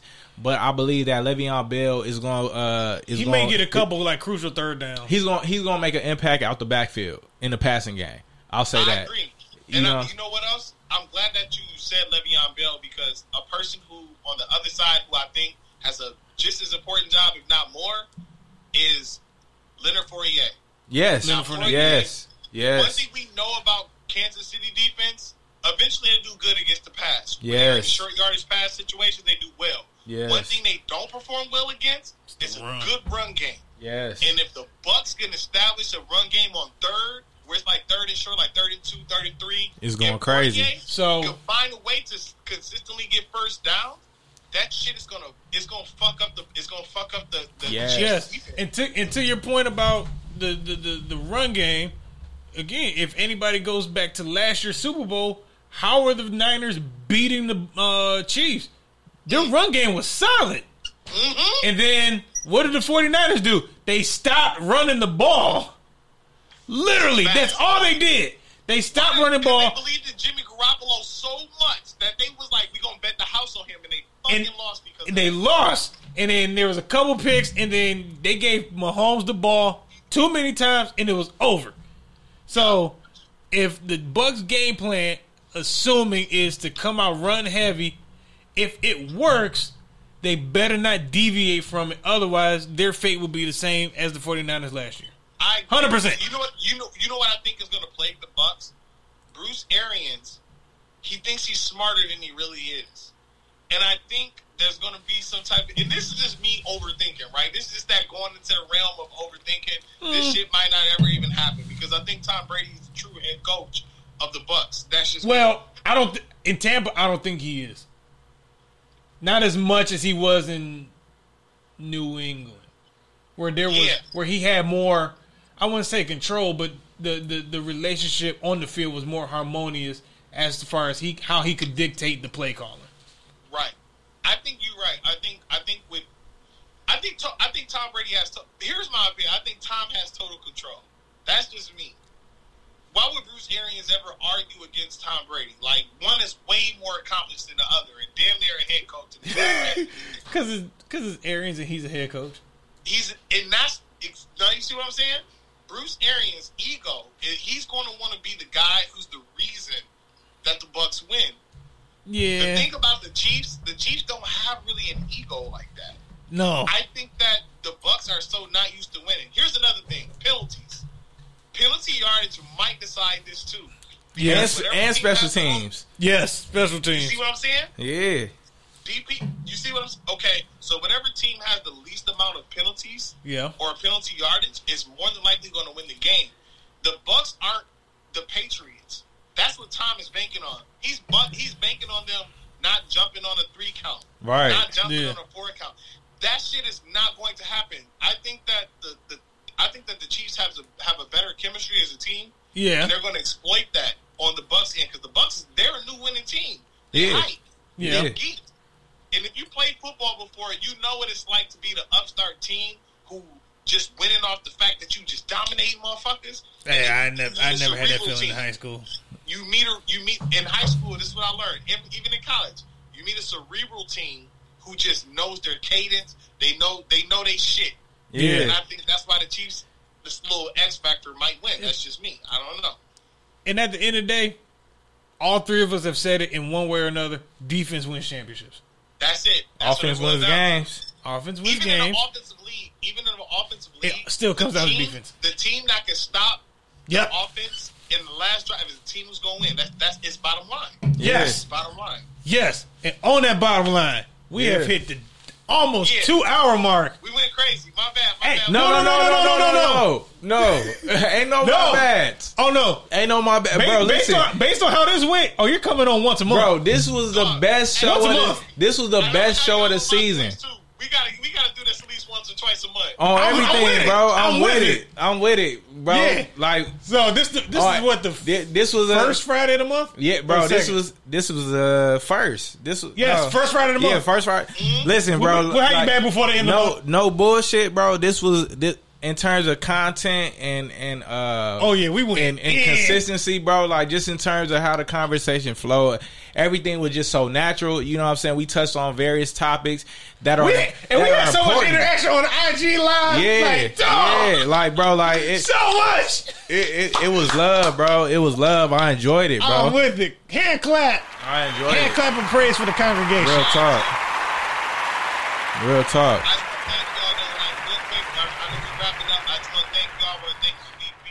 You know what I'm saying? Like, your perspective is so dope.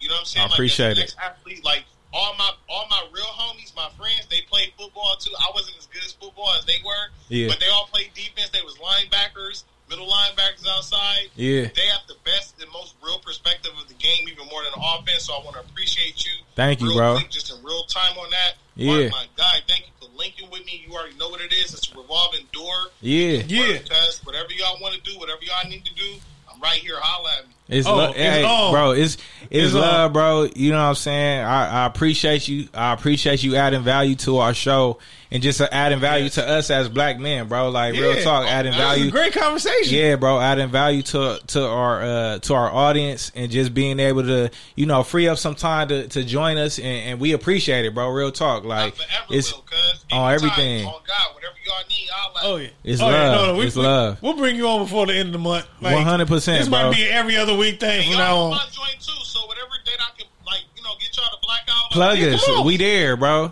I'm definitely good for a Sunday. Yeah, we good. I'm for sure good for a Sunday. Yeah, Sundays are the best days. So, you know, them my R&B days. I'm going to have to switch y'all gears so y'all can do R&B. Hey, bro, listen. I'm with it. Hey, check this out. One of my favorite playlists is goddamn Mood on Apple Music. Okay, between